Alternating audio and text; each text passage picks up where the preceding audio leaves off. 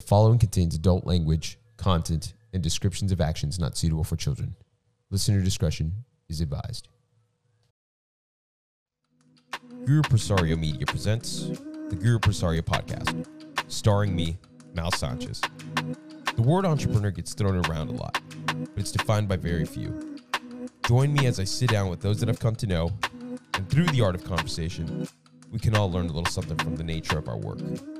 Let's start the show. Let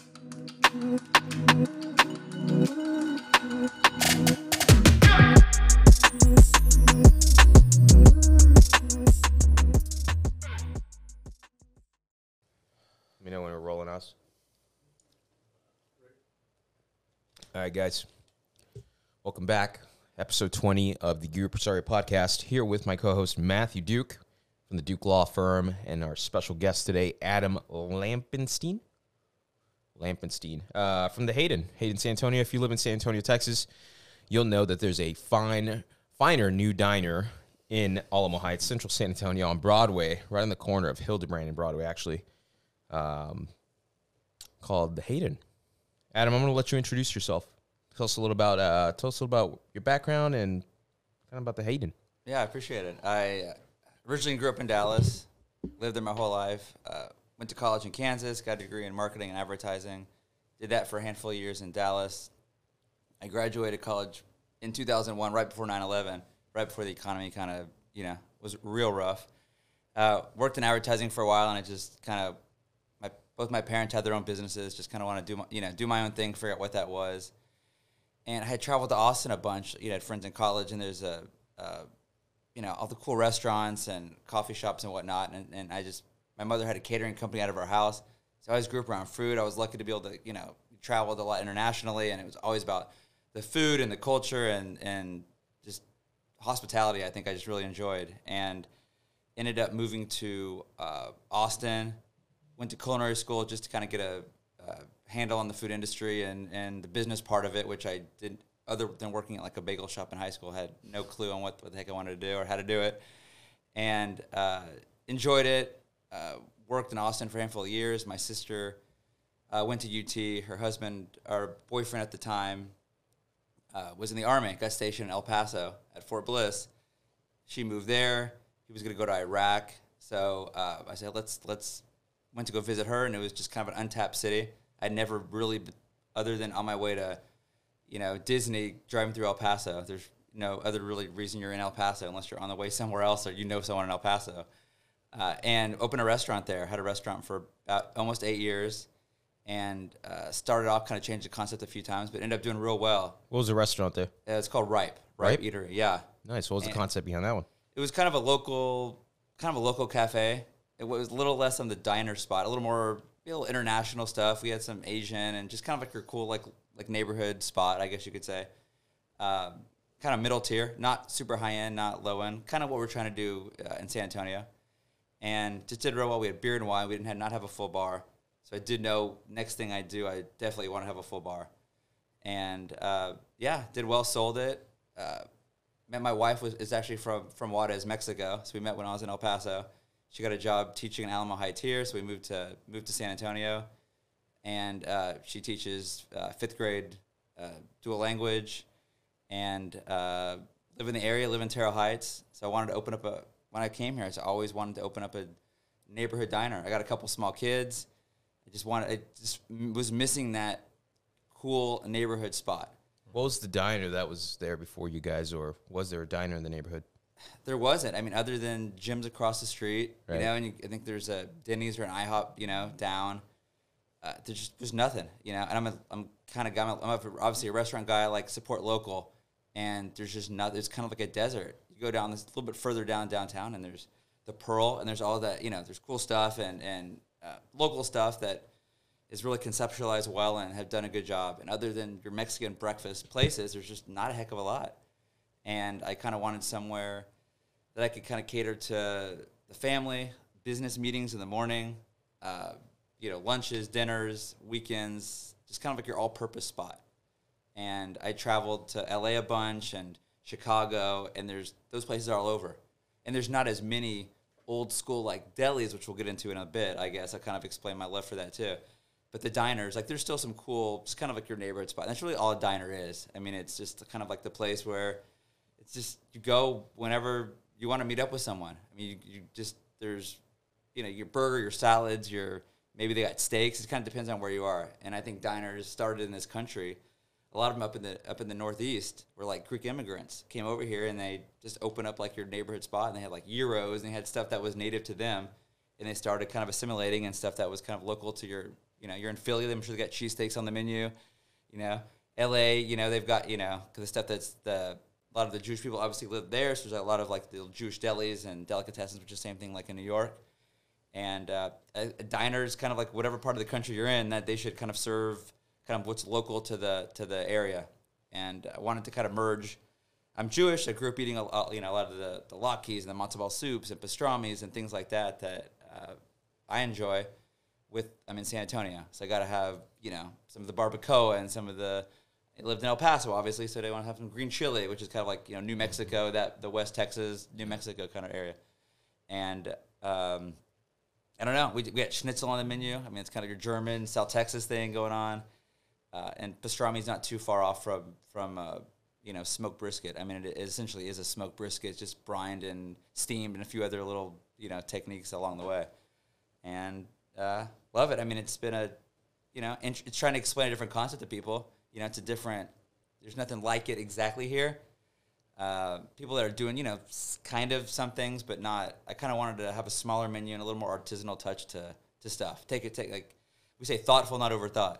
Right. Like everything is, really thoughtful in what we do, but it's like, if you want a club sandwich, you want a burger, you want a pastrami sandwich, like, let's not deconstruct it, serve it on, a super fancy garnish and small portions. Right. This is Texas. People want to get full. You want to go to a restaurant. You want to leave hungry. So, Adam, you have a very unique place, which I love to go to. I love to take clients there.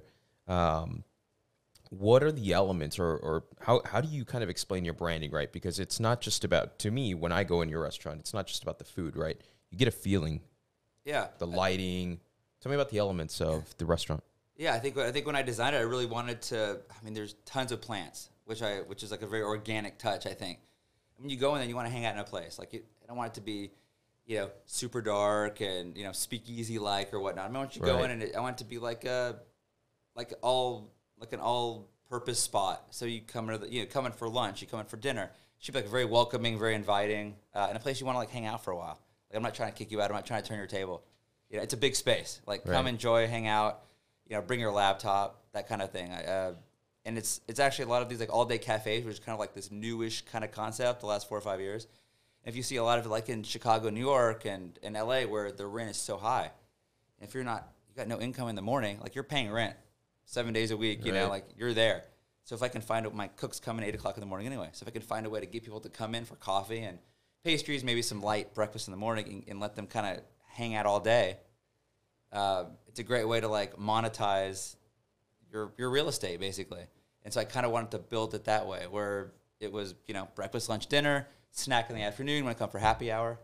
And so I wanted to design it that same way. I wanted to kind of give a throwback to there's like the subway tile, and I got some, I got the boost, designed by this kind of retro designer that does a lot of,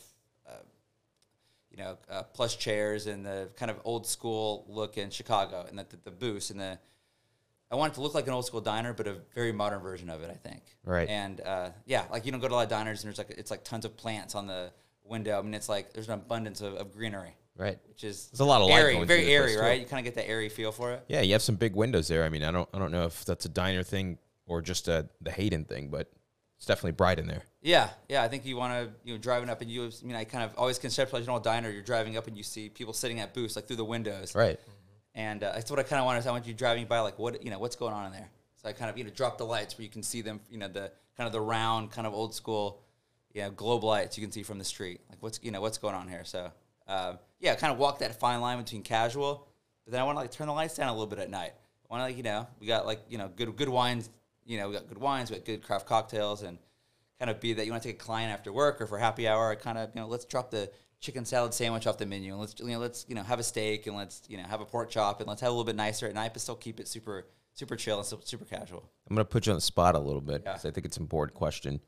I mean, owning a restaurant, you like all traffic, right? But what's your typical client? I mean, you built this restaurant in perspective to who's the client that you built it for? I think honestly, and we have a mural that went up, and I try to represent really what I want to, and no bullshit aside. Can I say bullshit on here? Of course, man. Okay. I said it.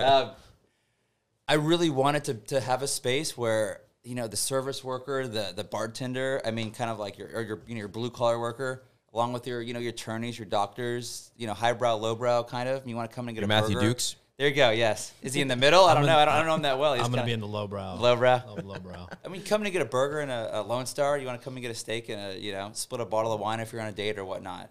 That's truly what I wanted. And I think where I'm located, I mean, even before I lived in San Antonio, like that strip between Alamo Heights and downtown, like on Broadway, where, you know, people that live in Monte Vista and Olmos Park and Terrell Hills and Terrell Heights, and you've also got like what's the park? Maverick? Is it? No, it's something with M. It's McCracken? No. Just down the street. I can't remember. Oz, what's that? I mean, there's Breckenridge Park, and then across the street there's, you know. Across the street from you, it's like McCracken or something, Oz, I think. Yeah. The one right next to the gas station. It's mix something. I don't know the name. McDonald's. Okay. McAllister Park, maybe that's it. Maybe No, it's McAllister's over That's- at 410. McAllister's way. Okay. See, I've only been here like 5 Close. years, so I'm still learning the area. Close. And you're in the bubble, so I'm in the- you're just slightly outside the bubble. I of stay in the McAllister, bubble, yeah. so it's okay. It's all good. But no, I really wanted to you know, have that like, I mean, yeah, I keep going back to it, but it's that diner. It's like, it's just kind of for everybody. And I want everybody to kind of, you know, rub shoulders. I mean, I love it.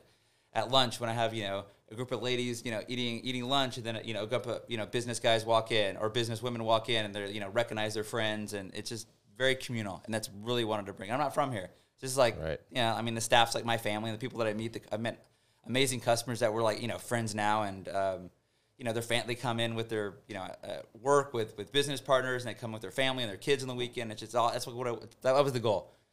And so I think as, you know, as we kind of establish ourselves and increase our footprint, I think it's going to just, you know, build from there. You know, it's interesting. Growing up here, I've basically been here my entire life. We have that concept, but it's the, I'm going to say this, but that's very narrow. It's the taco shop. Like, Yeah, I totally. live out in Timberwood, which is way outside the bubble. Basically, you'll think, hey, you're in El Paso again. I have to drive so far to get out. Never heard of Timberwood. You're the first. Yeah, That's the first time I've heard Timberwood of it. Park. Okay, Timberwood Park. Okay. And so we've got literally the local Mexican restaurant that, you know, when I pull up, they're saying, how's the family, right? I mean, you know, during COVID, it was like, we're going to go get food there because we're going to keep, you know, we're going to make sure, plus it's great food. But that's community. You walk in and you know your neighbor and everything else. Not really any of the diner aspect of it, right? It's because really those kind of places towards Mexican food, Tex-Mex, whatever it is, those are everywhere, right? And so that's kind of where the community's coming back. The diner concept makes sense. And I think in the middle, I think the price point of the taco, right? Because tacos are, you know, they're expensive now. They're expensive now. Everything's going up. That's we'll get Torchy's there. tacos are like $5 or $6. Yeah. Some of them are $8 a taco. It's like, whoa, okay. Yeah. Right. But I think it's Stay away from having Torchy's. stay local, right? Yeah. Yeah. I got a free coupon, brother. I'm going to use that free coupon. But yeah, no, it's that, you know, it's that local spot. And I think COVID's opened up a lot of people's eyes, like in restaurants, right? And then there's a whole reckoning of restaurant employees and, you know, getting what they deserve to get paid. And the price of food has gone up, and the consumer's going to have to pay a little bit more for their food. You know, I mean, we're in a society now where, like, food is cheap.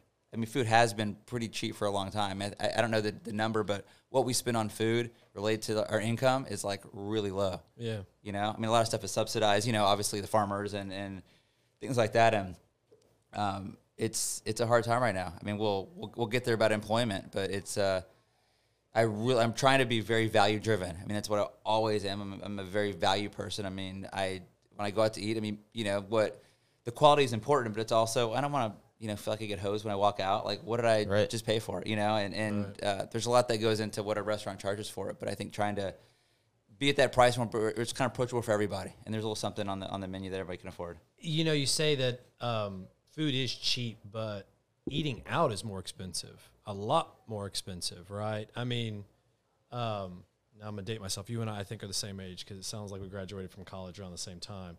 But you know, you could go on a date for $25. Now you can't even go to you can't even Yeah, I go was to gonna Chick-fil-A. say, for you're not talking about $25. current time date for 25 bucks, right? Yeah. And so, but what I've found is fascinating is that the price point between upper middle end food, scratch that, lower middle end food and upper middle end food is almost the exact same. Like this range is, I can go to a nice place, I'm sure like the Hayden in your price point. And then I can also get crap food at Chili's. And they're not too far off. Oh yeah, I mean our burgers, $13. I'm sure you go to Chili's and the burger is It's $12. $12, right? right? Yeah, Right. you gotta go to Jim's for breakfast, and it's omelet and sides are $9-ish, $10. But and ours that's is the like fascinating $12, right? thing. Yeah, right? no, It's totally. not too expensive, but the gap, right, between good food and commercialized food is not as much as people realize. No, it's So not. how do they get away with it, right? Like, is it just branding, or how does Chili's get away with that stealing? Probably my parents, because my parents will think to go, like if I was like, hey, let's go to the Hayden. Oh, that's highbrow. Yeah. But I've paid $1 more, right? I've paid Alma Heights. 5%, more for the food of, well, let's go to Stoneworks. Okay, we'll go to Stoneworks. Right? Same price. Yeah. It's just the perception It is, of yeah. a lower value that they'll go and spend it versus a higher brand, Yeah, right? exactly. Which people will attribute to highbrow. I think that gets that type of mindset. That's my theory, right? Is what happens to them.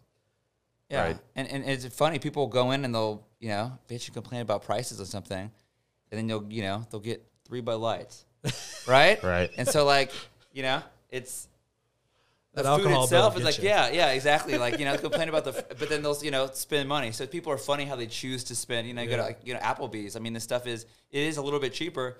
But you'll go in and, people are, spend a ton of alcohol. So you walked out spending way more, but you chose to spend it on the booze and the food, which is, there's waste and there's a lot of labor. I mean, there's just a lot that go into it. And then that's why I also wanted to I think, having a full bar, because, that's the secret. I mean, I'll unveil and pull back the curtains here. But, I mean, Right. the secret to making money in restaurants is alcohol. Oh, yeah. Oh, of course. I mean, margin's the massive. margins are significantly better. And that's why I think that was always part of the business plan. I mean, to build a cool bar with I say the word craft cocktail very lightly because I think that's kind of gone off in a different direction than there are places that do it really well. Sure. People, spending $15 for a cocktail, that's not what I want to charge. That's not where I want to be. It's not where I want to live. There are places that do a great job, but that's like maybe your special occasion place or your, weekend place. I want all my drinks to be, $10 and under. Right. Amen. Yeah, right. And customers do too. I mean, we Amen. want good drinks. Right. But When I get the old fashioned and it's $20, $25 and you're going, well, yep, I'm having one. yeah, exactly. Yeah. Yeah. Wild. Tell us about the investment period, right? When you opened it, did you front all this money yourself, bootstrapped it? Yeah, I mean, I had a lot from the sale of my other restaurant. I had invested. I'd borrowed a good amount of money from a relative. At a pretty good interest rate. Yeah. But yeah, I mean, I didn't work for a year and a half. I had to quit where I was working before to kind of go all in, and it took significantly longer. I mean, obviously, it wasn't a restaurant before. The location was actually the original Luke Casey boot store in San Antonio. Now I know where you're at. Yeah. Okay. Yeah, the corner spot. Yeah. And I knew the area. I'm thinking, Yeah, which one? original I'm not in Luke the bubble, Casey. so. And that was before my time here, but Yeah. people remember it. And we still got the original floor and a lot of wow, they did a really good job. But it was a sneaker shop. I think most recently, it was like a women's boutique. It's in a like a nail salon or a spa, maybe. I mean, it's been all these places I kind of seen. When I try to Google, the space over the years, like all the stuff I could kind of like mine online of like what it had been listed over the years. So I had to put in a full kitchen. So that sounds $600+ expensive $1,000 renovation. Yeah. And I did it all myself. I mean, it's just try to be as smart with my money as I could be. Right. And I opened up in October. Right. And right in the middle of everything, and it's kind of at that point where I got to pull the Band-Aid off, and we got to. I'd hired a bunch of employees, and right when the election was like coming up, I'm like, I don't know what's gonna happen. Right. Very uncertain on every front. But it's like we gotta get this going. So it was a rough few months, but it was a rough few months for everybody. And I hadn't been open, so I wasn't like eligible for the PPP loans or any of that kind of stuff because I had no history. I was opening in the middle of this, and so I've been fortunate. I mean, I'm at break even right now, and I've been there for a few months, and so That's phenomenal. it's been really good. Yeah, I know. That's phenomenal. My bookkeeper, we looked at the first quarter, and she's like, "You're doing way better than I would have thought." So it's just a bunch of hard work, blood, sweat, and tears. Right. A lot of all of them. What's your now restaurateurs? Got a couple friends, in that book. Is this a concept that you wanted to scale across the country, or is this just a single project concept, and then there's going to be other concepts that you'll do? Or are you going for, what I'm saying? Are you? Yeah. What's your long term plan? No, I with would the love. concept? I mean, as San Antonio grows, I think this concept. I mean, there needs to be a concept like this downtown. Right. I mean, I think like a diner. You got service There's only workers. one. You got. I mean, the only one Who's I know there? about is goodness, the German place right by Oh. Casa Rio. Yeah. Is that the one right on the corner of where McDonald's is and Yes. on the rocks? Yeah, I know you're talking I'm about. seeing the sign. Shiloh's. Shiloh's. Yeah. Has it been there for years or? I mean, Long it's time. an older place? A real long I time. think it's Yeah. back to the maybe even the early 1900s. I've never stepped in there. I've seen it. I've just never Yeah. stepped in. Phenomenal food, man. Yeah. Yeah, it's good. And like, But it's a diner concept. it's right? kind of an old, like, Yeah, very it's old Germany. German diner. They Yeah. make their own root beer. Oh, yeah. Right. And we had gone in there years ago, and the owner hadn't like changed the prices in like Yeah. 20 years. Oh, I mean, yeah. it's like super cheap. Yeah. And they need more cool stuff downtown. Yeah. I mean, I they see. do. I mean, I've seen the reports in Business Journal. I mean, there's some big investment coming, and they're building some. Right. They're You see, trying I to do mean, some cool stuff Now, downtown. how do you envision branding that? So this is an interesting thing to me. So like the Jason Dady, who he's got several restaurants. Right. I was going to say there's a few food entrepreneurs in town. They don't brand the portfolio except with their name, right? To Yeah. do that, how do you think to do that? I think I saw. Well, some of them Sam's do branding. Burger Shop, I think, is going to be moving into La Villita, but again, I don't know these people. So the only way you can tell me that they're related is, it's the same guy that owns that other one. Right. Right. Oh, but that's word of mouth For as sure. opposed to a branding. Have you ever thought about that piece? Yeah, possibly. I mean, I think if you stick to a single concept, then obviously it's easy to tie Sure, together, sure, right? sure. And I think maybe there's ways to move off of, like, keep this, but maybe real estate's expensive, right? So in restaurants, having to outfit an entire kitchen Yep. is crazy expensive. Yep. So I think like a smart way to look in the future is that you build a commissary kitchen somewhere, like it's ghost kitchens almost, like a lot of people are building now. Yeah. Right. And so like if we have, so instead of having 3,500 square feet, which is what I'm paying for now, you can do something in 2,000 square feet, 2,500, where it's area you're making money. It's all tables, right? It's counter, but most of your Right. real estate is tables. And you maybe open up something downtown in a hotel. Like I think that would be really cool. Yeah. That like your diner, like at the bottom of like back in the 40s and 50s, like the cool coffee shop, like the old school coffee Yeah. shops. Right. Where they were like in hotels and on the side of the road, like not our current coffee shop, espresso thing, but your old coffee shop. And if you have these downtown, it's like you come in and grab a cup of coffee, an omelet or a bagel or whatever, and you don't have to outfit a huge kitchen. Yeah. And Right. you could dedicate it to a cool space. That's one thing I don't understand that San Antonio hasn't built, but I mean, you've been to the East Coast, but you see these little espresso shops where it's literally maybe like 400 square Tiny, feet. uh-huh. And you just walk in, you order your espresso, and you walk out. But those guys kill it, man, because you're paying $5 per espresso on this thing. It's Yeah. volume. Well, and then their real estate cost is fractional, right? Yeah. So their And margin's massive. They get the volume. And it's volume. I think like that's in the food business, right? You make it on margin, like steak restaurants have like 50% Right. margin on food, right? Which is really high. You want to be about 30%. But they're selling, bottles of wine and it's $150 per person, average. Yeah. You ever Your think about coffee- conceptualizing something like that? I mean, Probably would not. you Probably do it? not. No? That's not. Yeah, it's just not a space. I mean, There's not enough. I mean, the problem with some stuff like that, right? And even the diner approach is like you were saying downtown. You got to have enough foot traffic. it's volume, and I think Right. like your blue bottles and your coffee shops that kill it and do a great job of that. Like New York and Chicago is because downtown it's not like downtown San Antonio. Right. It's like True. I mean you got to make it up in volume. It's $4-5 espresso, and like behind the scenes, I mean milk's gone up and coffee costs are Right. going up, right? Yeah. So it's $5 espresso, but they probably cost them $2, maybe a little more. And you got disposable costs, like Yeah. Right. from a consumer standpoint, I was the same way. It's like, why is it so expensive? But then you like look back at all the line items on your P&L, like that's going into your cost of stuff. Yep. And like everything's to go now, and those to go containers are crazy expensive. Right. and you can't find the ones you used to find because now everyone's reopened and doing it. So supply is limited. Then with COVID, all the factories, less people moving the product. And, it's like everything has gone up and up and up. And like you get a to-go container restaurant and those things are 40, 50 cents. Yeah. Right. And that's like, they factor in the price of your meal. But they're not also factoring in your to-go, and then can I get my iced tea to go in a 30-cent cup? And you start adding all that stuff in, and like, I can't nickel and dime. I'm not going to charge you for that stuff. Right. But it's all part of, at the end of the day, there's only this much money coming. I got to cut up the pie a lot of different ways, kind of a thing. So, I think like your everyday spot is a little more nimble in like times like this. Like, the steakhouses, like that's a lot of business money, a lot of business expense accounts, and when that goes away, it's rough. I mean, you go all in on one thing, and I think like a neighborhood spot, you can kind of, I got a little, maybe I have a little less fancy entrees at night, and we kind of go a little more in on our sandwiches, or we bump up breakfast a little bit. You gotta be always hedging yourself, I think, up against like, different, price surges and what the trends are going. I mean, God, if I owned a barbecue restaurant right now, I mean, brisket is up like 30%.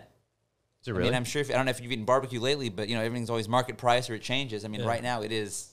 I didn't notice. Real high. I do my own. I didn't notice that going up. Yeah, and it's probably going to start hitting the, retail like in HEBs and whatnot. But at the like we're paying, or it's like I had to raise the price on a few little things. What's causing that shortage of?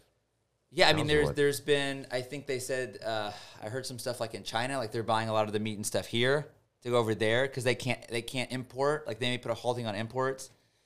And so there isn't as much stuff coming in. Right. So they weren't exporting, I guess. So there's limited like worldwide supply. And then there's like a German, I think, or is it a Brazilian, one of the largest meat companies had a hack. Someone had taken their thing. I heard about that. There's that. And then I heard there's the labor shortage in the restaurant industry, hourly workers basically. Like there weren't a lot of people in the fabrication, fabricating meats and whatnot. And then driver shortage. Right. And just like every step along the way. I feel like everyone's dealing with this labor market thing. Then it's not just Texas. No, it's all over. It's every industry. I think. Matt, what do you know about this labor market thing as we go in there? Yeah, I mean, I've got a lot of clients can't find labor. At least for a while, it was cheaper, or it was a better economic decision for an individual to stay at home collecting unemployment than to go get work. Right. And say what not to get political because I don't want to, but, by saying that you're going to cut off that economic, situation here in Texas by getting rid of it, it forces people to now say, well, I got to go out and work, which is what we need. Because if not, I mean, that spurs inflation. I mean, if we have to suddenly pay $15, $20, $30 to entice somebody to get off of a public subsidy, that gets passed to the consumer. And then that hurts all of us. Right. So it's eased up. I've got clients in the trucking industry, construction industry, and I mean they were having a hard time, and some of them were almost panicking, looking at, I've got some guys that do cotton harvesting and trucking.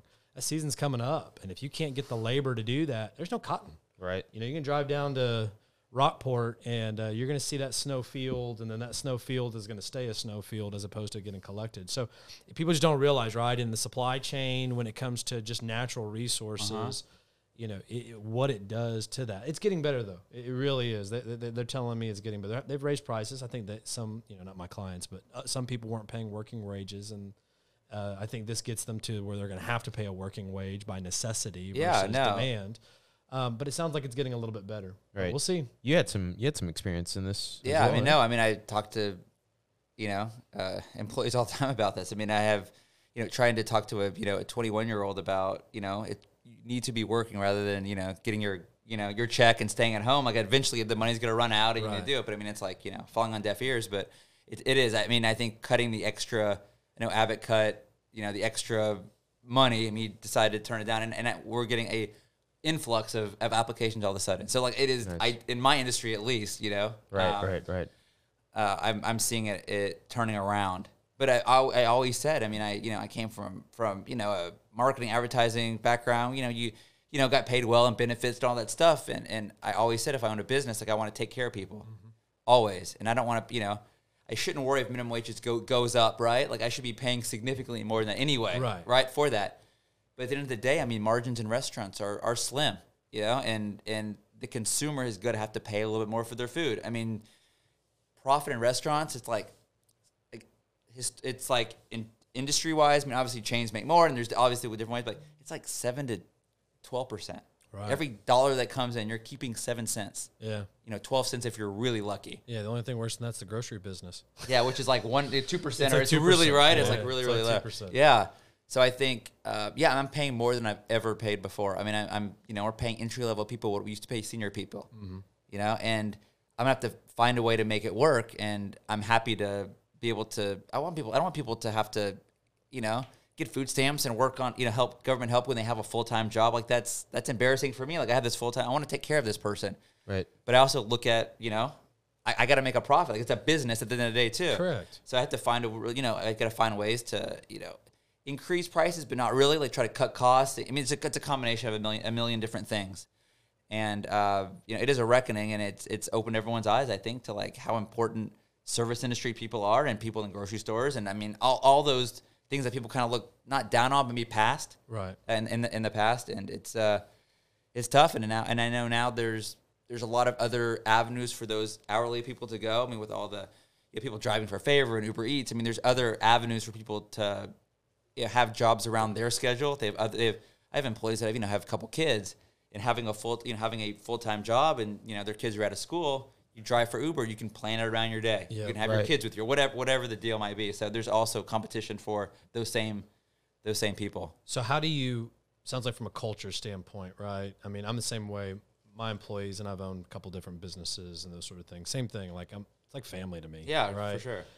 People are either with me a very short time because it didn't work, or I won't. They're with me for a very long time. Exactly. How do you? It's a sliding scale for business owners, especially for you in such a low margin, Correct. business that you've got. But from a wages and then benefits, because some people always forget, like health insurance right now is crazy. Yeah. Probably for your workforce, it's a little bit easier because of the subsidies and those sort of Correct. things. But how do you look at an overall package in this labor market where I think some people who can afford to reduce margins to pay more, because I think we're going to see, even still with this surge, the labor market becoming more and more expensive to entice people to the type of jobs you need to. How do you look at that as a strategy to try to make sure that you can get the right people and keep them? Is it a mixture? Yeah, I think it's a mix. Yeah, no, it's culture for one thing. I mean, like when you open a business, right, what is going to separate this business from the guy down the street, right? That's like the foundation. You should never open a business if you don't have a unique selling proposition, right? Like, what are you doing different and better, or what do you think is missing in the market, or whatever, right? So I think our culture. I mean, obviously, like I'm, very involved in the business. It is like a family. I think creating a culture and bringing people in, and like obviously giving them room for advancement. Being clear about what their job is, having the support of people. Like you can get paid, more at a hotel or whatever, but you obviously people are paying for a reason, right? There's a reason someone's paying more than me, because maybe the job's rougher, or it sucks, or you're just a number or whatever, right? So like I can't compete with some of these, what people like the Pearl, for example, right? It's a huge company. They got great health insurance because they have buying power. I do not have buying power, right? And I'm trying to go out, and I'm actually actively looking for health insurance right now, right? And unless I get 50% of the people on my staff to buy in, I can't get it. And we've had so much turnover with this, I can't even start that process, because you fill out a form, you got to, what are my employees, like, what is their feedback? And until I can get a stable staff to even investigate that, I can't. And then I think a lot of employees will go somewhere for health insurance, but they haven't had it for a long time. I think they also understand that it's not just, you go somewhere that has health insurance, they're not just giving you health insurance. Like, they're going to match it, but you're still going to have to pay for it. That's right. And I've also, and as you start, our health insurance industry, it's a whole, and that's obviously not what I specialize in. I learn it as I go, but if I offer my staff health insurance and they turn it down, you can't go on the open marketplace and get a government subsidy because you were offered it from your job. That's right. So I'm actually penalizing my staff a little bit, which I'm like blown away. Right. But like, I don't want to, if they can go get it for free or really cheap, I'm screwing them over by offering it, even if they turn it down. Right? So it's like, it's like, do I do it? Because I want to have health insurance. I want to have a good plan. But if they can even get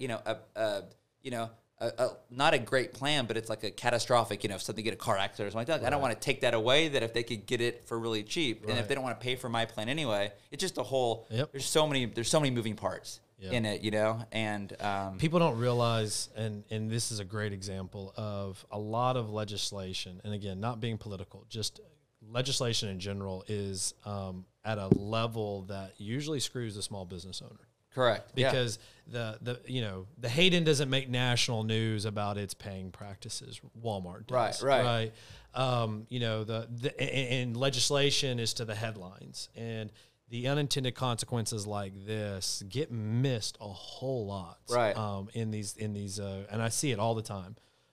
Just regulations in general usually miss, a class of people that are critical to our infrastructure. I mean, the amount of small business owners dwarfs the big companies. When you look at what it does for sole proprietorships to under 50, it is a massive market, but yet they're the ones getting screwed the most. And the people that work for them, not by the small business owners, but by legislation, are the ones like in this situation happen. And it's unfortunate.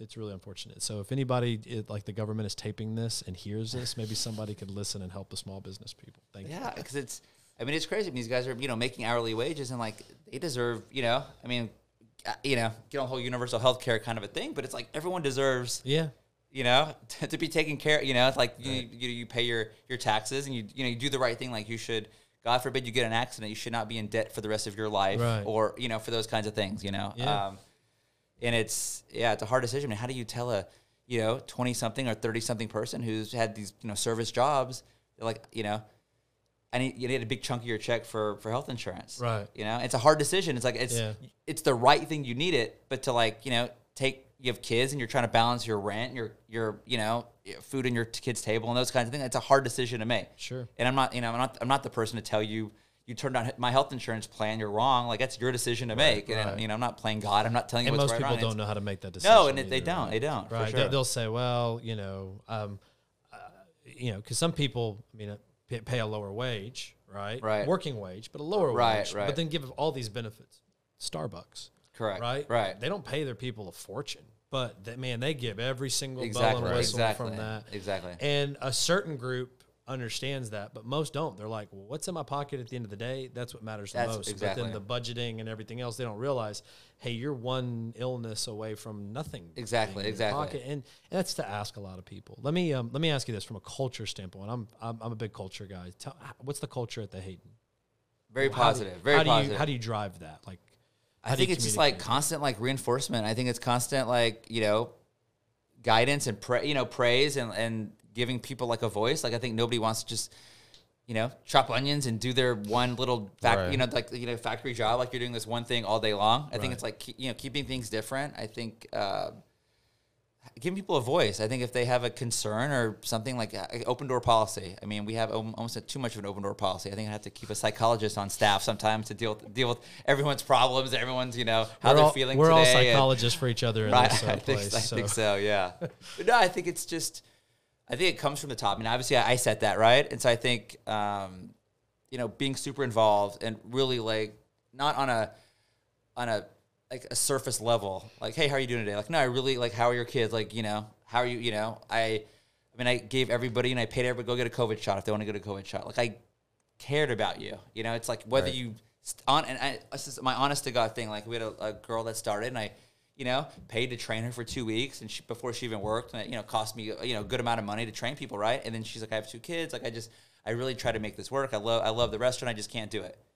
And then genuinely, she came to the office, and I'm like, I'm not going to make you wait for your check. I'll write you a check. I know you have a kid. I'm going to take care of it. And I genuinely want the best for people, whether it's with me or somewhere else. You have kids, I get it. And I think it's just truly not just saying that as a BS line for somewhere, but it's I think caring about people. If people have stuff that happens, and there's a lot of times you can't come in today last minute. I'm gonna find someone else. I'm gonna give you the benefit of the doubt. You're gonna burn me a few times. I'm gonna learn my lesson. Sure. And I've learned my lesson the hard way a long time. Sure. The nice guy. But I think it's just there's very competitive out there. And I think what can I do differently? I think I can really take care of people, and I think I can. We try to sit down and give people raises and give people evaluations and let them. I think. Anywhere you work, if you just kind of feel you're alone or no one's watching, cares about you or people want to grow. People want to grow. And I think everyone wants to feel they're being paid attention to. Right. And I think, I can't compete with the Starbucks' incentive for college and the insurance and all the things they can do because they're a big corporation. They're able to do that. I could maybe pay a little bit more because I don't have those other expenses. But at some point, it's like if you want to jump ship for $1 more an hour, 50 cents more an hour, like I can't stop that. But I can do everything I can to like show you like why I think this is a great place for you to be. And I think people pay attention to that more. They do. And there's some people that just don't get it. And it's, I beat my head against the wall sometimes, but it's like that's them. It's not me. Like you try to look internally, like what could I have done something better? Could I have, could I have been more clear or whatever the case may be? But there are some people that are just, no matter how good it's be, the grass is always greener on the other side. Oh, yeah. And you can't. 80-20 rule. Right? For sure, yeah, 80-20 exactly. rule applies just about everything. If you can get 80% what you're talking about, you're still going to have 20. But that's okay. There's always that 20. There's always, for sure. Way. Yeah. I think I had the restaurant out past me. I had employees for 6, 7, 8 years, and it was like truly like I wasn't from there. It was like my family. Yeah. And they saw it. And if they were able to get a job, I didn't have a head position for them at the time and they found it somewhere else. Like I want the best for people, whether it's with me or somewhere else. Like if I had an employee that wanted to open their own business, I'd be like, that's awesome. Like I always had people that open I've always been a very curious person, right? So like everywhere I work, I'm like, I want to learn because I want to have your job in the future or whatever it might be. So it's like I'm always open the books for people or like sit down and like let's go through the numbers and you need to learn how to price stuff. You need to learn how there's way more moving parts and that's what I can offer you. You go to a big corporation, like they're not going to sit with the finance department and like go through the kind of stuff, So that whole segment right there, you should like chop that up, put it out on social media because entrepreneurs, the young entrepreneurs, they don't get that. Yeah. Say they don't get that. That was an overgeneralization. 80% of them don't get it. Yeah. Right. 20% do, and that is a critical difference in this day and age, I think, of success is vision, culture, valuing people, not of what do you do to add value to me and what I'm doing, but how can I add value to you? That's critical. Critical. Yeah. I mean, I think if an employee would come up and like, I want to make more money, right? What do you need me to do? But it's always the opposite, right? It's always like, I've done this and, whatever. And I've never been like that. Right. It's like you prove what you can do and you be that squeaky wheel, right? That it's like, damn, I don't want to lose this person. And now I'm paying you more because you're hell valuable to me. Yep. Right. But if it's just about you all the time and you're always, if it's like another person to manage, like I want your job is to make my life easier, right? And my job when I work for people, it's like my job is to make their job easier. Yep. And it's like, and I'm off the clock, but man, do you mind if I sit down and just like, show me QuickBooks or can you explain something to me? Like, I love that. Like, be curious. Mm-hmm. And I think a lot of these employees are like, they don't want to put in the work they want the executive position or they want this and this, but they're not willing to do like you have no idea how much money I had to how to do and how long I've had to figure this out and how many questions and, like when I moved to San Antonio, I did an MBA at UTSA because I wanted to, like I didn't have a business background. And I just did it for fun on my own because I wanted to educate myself for that. Right. No one's telling me to do it, but it's like in life, it's like if you do what everyone else does and you get where everyone else gets. But if you want to do a little bit more and work a little bit harder, like that's how you're going to advance. And I try to teach that in people, and I try to help people how to manage their money and like all this like little stuff that I would gather. Don't usually get. What's your average age of your workforce? Mid-20s. That's what I figured. Yeah. Students? A few students or people that, started college and they're, took time off because they didn't make money and they're going to, go back and I love that too. It's like, I will work around your schedule. Like I want whatever you want to pursue. Like if I'm a stop along the way, right. I'm totally cool with that. And if it's something that you want to do, like there's a road for that too, whatever it may be. Everyone's got a different, life story and challenges and whatnot, So my business is, I've had where the 20-year-olds and everything else and pouring into them. And I'm sure you've experienced this. I mean, I talk to these people that don't even work for me. They just reach out from time to time, or I see they're doing things. I got guys that are newscasters and lawyers and everything else. I'm just like, wow, I knew them when they were 20. And this is kind of cool that I knew them when they were so young. So, I mean, I'm sure you've experienced that, and you will, right? In pouring out into these young people, those kind of because that's not typical of the experience they get in a job. Right. No, it's not. Yeah, go sweep that floor. If you won't, I'll find somebody else to sweep.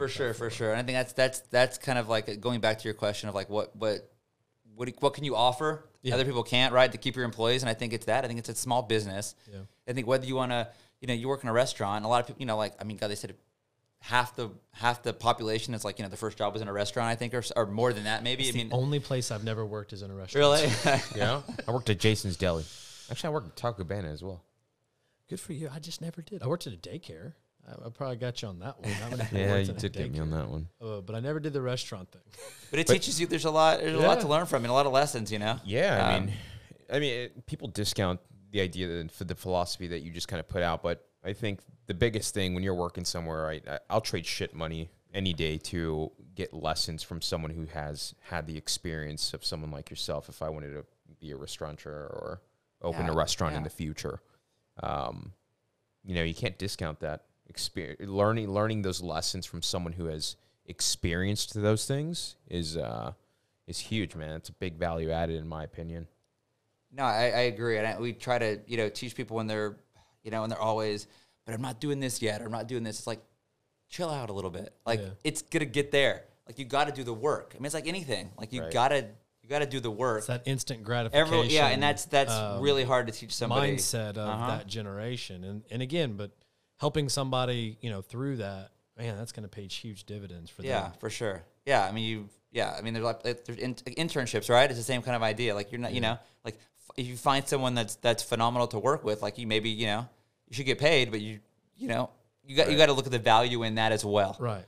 It's not just I get we all got bills to pay, right? But there's also like what's your end goal? What's your long term plan? And people have a hard time like sitting back sometimes and just kind of like, where do you want to be in 5 years?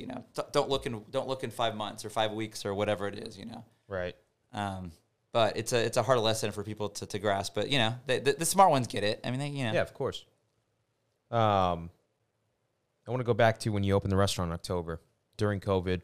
What opportunities existed in that, right? Because I look back at the pandemic and where it positioned a lot of, whether it was commercial real estate, whether it was business, bringing in money. I feel like there was a lot of opportunity in that. Were there opportunities for you when you opened? Yeah, I think labor was my biggest. Like I'd already borrowed the money, I'd already built out, and I've already kind of spent most of my money. Right. I got a few like restaurant pieces, restaurants that had to get closed or kind of that. But it's honestly, I had found people that had been let go because COVID had started, and a lot of bartenders mostly. A lot of bars were obviously they couldn't even open. Yeah, they were all shutting down. They're all shut down, and they were looking to. I had some hungry people, didn't want to sit at home and just collect the check. Like they wanted to work. They want to be part of a new concept. That's cool too. Right. You want to open up a new business, like being part of something from the ground floor and seeing how it evolves. There's value in that, and we had a really good staff. I mean, it had kind of like overqualified people, really great craft cocktail bartenders that had worked at the Esquire and more than I needed because it's kind of never the idea for the bar. I wanted to be some craft cocktails and I don't want to buy juices. I wanted to do a lot of stuff our own, but I didn't want that high end. It just wasn't kind of like the goal, and got some great people, and I think they were still collecting money, so I wasn't being forced to open. Eventually, and I forgot what I don't know what, because I wasn't obviously collecting myself, and I'm still. It's very confusing to try to understand like the unemployment and how some people can get more and all that kind of stuff. But they were getting at the beginning, and they could work so many hours, and they could still collect some. But then once we finally opened, they had to get off of it, whatever. So I wasn't in a crazy hurry at the beginning, but I could train them right. And get the relationships to go together with them and kind of like flesh out the concepts. And I didn't have to hurry to open the doors. My landlord was cool at the time. Once you start opening, I'm gonna start charging rent. But they were giving me time to do it right. And so I think that was an advantage too, because landlords, they were getting hurt too, and places were closing, and I get that problem as well. But they were more understanding when they wanted this to work. I invested a ton of money in their space, and I had a long lease, and they had my interest at heart. So that helped. But then I think trying to figure out how to pivot. Are we doing this? Are we doing to go stuff? Or we got to figure out our to go game because no one's eating out. And there was I had built this whole thing around business people, breakfast, lunches. People drop the kids off at school and meet your friends for lunch or breakfast. Right. And none of that was happening. Kids were at home. People were working from home, no one was out and about. Right. So it was very scary. But you had a lot of blessings in there. I mean, that's kind of the interesting. I don't know, I'm a glass half full versus half empty kind of guy. I mean, if you think about it, the labor market you got at the beginning, if there was no COVID, they wouldn't have been there. Right. You'd have been doing the whole, let me grab somebody. If I was trying to open right now. Yeah. Oh, Lord. Yeah, exactly. You know, same thing, right? It allows you to pace it out versus, hey, I got debt I got to pay. I got a landlord I got to pay. So, I mean, there's a lot of advantages that came in there. I didn't even think about that sort of stuff. It's kind of interesting to hear those sides. No, it worked out well. I mean, I think, and I'm gonna have full as well. I think also, I couldn't have been over. People open new businesses, right? You're like, you're overstaffed because I'm going to be super busy, or you're understaffed and you get killed. I couldn't have gotten killed. I couldn't have more than 50% of people in my space, right? So I could have a really nice, long, soft opening. Yeah. Like I could tweak stuff, and people a little more forgiving and going on Yelp and on Google. This was bad or not because people. They're like, I'm out of my house. I don't care where I'm at. I'm sitting in a restaurant. You're doing dishes for me, and I don't. Yeah. Burgers are cooked a little bit. I don't give a shit. I'm just happy to be here, right? Yeah. What we're kind of winding it down here, but I want to know because I bring this up. Every episode is there's a younger audience out there that whether they have dreams of opening a restaurant or they have dreams of starting a business. What advice would you give them, Adam? From your perspective and experiences. I think, don't just look at the sexy part of it. I mean, we try to tell guys this all the time, like cooking, you want to be executive chef or you want to open your business. It's like, it's a business. So I think what's your unique selling proposition, right? Like what is your secret sauce? Mm-hmm. I think you don't open a coffee shop, right? There's a million coffee shops out there. Like, what are you going to do different? Is it the area you're going? And if it's the area you're going, I think understanding real estate is really important. I think you can pay cheap rent, which is great, but there's always a flip side, right? Mm-hmm. I don't mind paying high dollar rent if it's the Pearl charges their rent. You go on the Far East side, it's different rent, right? It's cheaper. Yeah, right, less people too. Yeah, less people too, right? Different income bracket. If you're appealing to that income bracket, that's perfect. Right. But if you're trying to pull Pearl people, 3 miles away, it's not going to happen, or it's going to happen, but not in the numbers you need it to. So I think understanding. I think probably getting with a bookkeeper. YouTube is amazing. Watch some videos on QuickBooks. Watch some videos on pro forma. For legal advice, don't use YouTube for legal advice. For legal advice, yeah. Call Matt. Right. I think like your plug, man. I like that. like that. I haven't looked at the camera. I think being capitalized is really important. I think you've got to be able to weather the storm. That people told me a long time ago. You always, in construction, right? It's expected to take twice as long and cost 50% more or more, whatever it is. So you need enough money to weather it. Because at the beginning, you might hit it out of the park from day one, but it might take you a while to get there. And you want to keep your employees. You got. For example, servers get tipped, right? Yep. At the beginning of it, I was guaranteeing them pay. I was having to, I wanted them to stay on staff, and I realized if no one's coming in, I can't expect them to, work for below minimum wage or minimum wage. Right. I have to. It's on me to make sure they're taken care of. So I think making sure your staff is taken care of, and just make sure you have enough money, and just make sure you have a solid business plan. Right. Just don't look at the fun part of it. The fun will come, but you got to make sure you make money and that you're in the right market and you have the right concept and do your research, talk to other business owners. That's actually the greatest advice. I had some mentors along the way, and I think finding a mentor in your industry and, take them out to lunch. That's a very cheap way to get some advice, Yeah. And people want to help. I think San Antonio, and I live in El Paso. I'm if a guy wants to open a restaurant on the street, it's the more cool shit we have. Right? It's that's better for everybody. I don't look at it as someone's coming in on my turf, the more cool stuff, the better. Yeah. So I think networking is super important. Right. That'd be my last piece. I think. Yeah, I think formulating a good team, and that team doesn't necessarily have to be a formal team, right? It could be just friends that have experiences in whatever fields they're in, whether it's a realtor, whether it's someone who's worked at a restaurant or owned a restaurant in the past. I think getting as much information under your belt. Yeah, right? Everyone's dealt with landlords. Everyone's dealt with marketing. How do I market? Marketing. Different industries there's all synergy. Along those things. So I think. Well, very important. Adam, we certainly appreciate you coming on. Yeah, thanks for having me. Yeah, it's good to talk to you. Good to meet you. Any final words, Matt?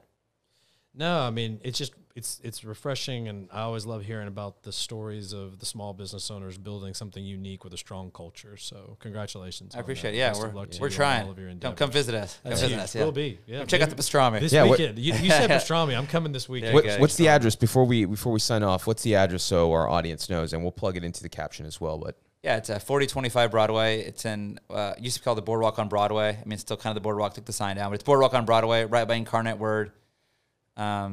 Yeah, easy to find, easy to park, easy in, easy out. Right off the Hildebrand exit on 281. friends outside of San Antonio, if you're listening to that, make sure you stop by when you come visit me, and that's it. I'm gonna go ahead and sign us off, guys. If you're watching this on YouTube, make sure that you go back to the Spotify and iTunes, hit the subscribe button on there, follow us there.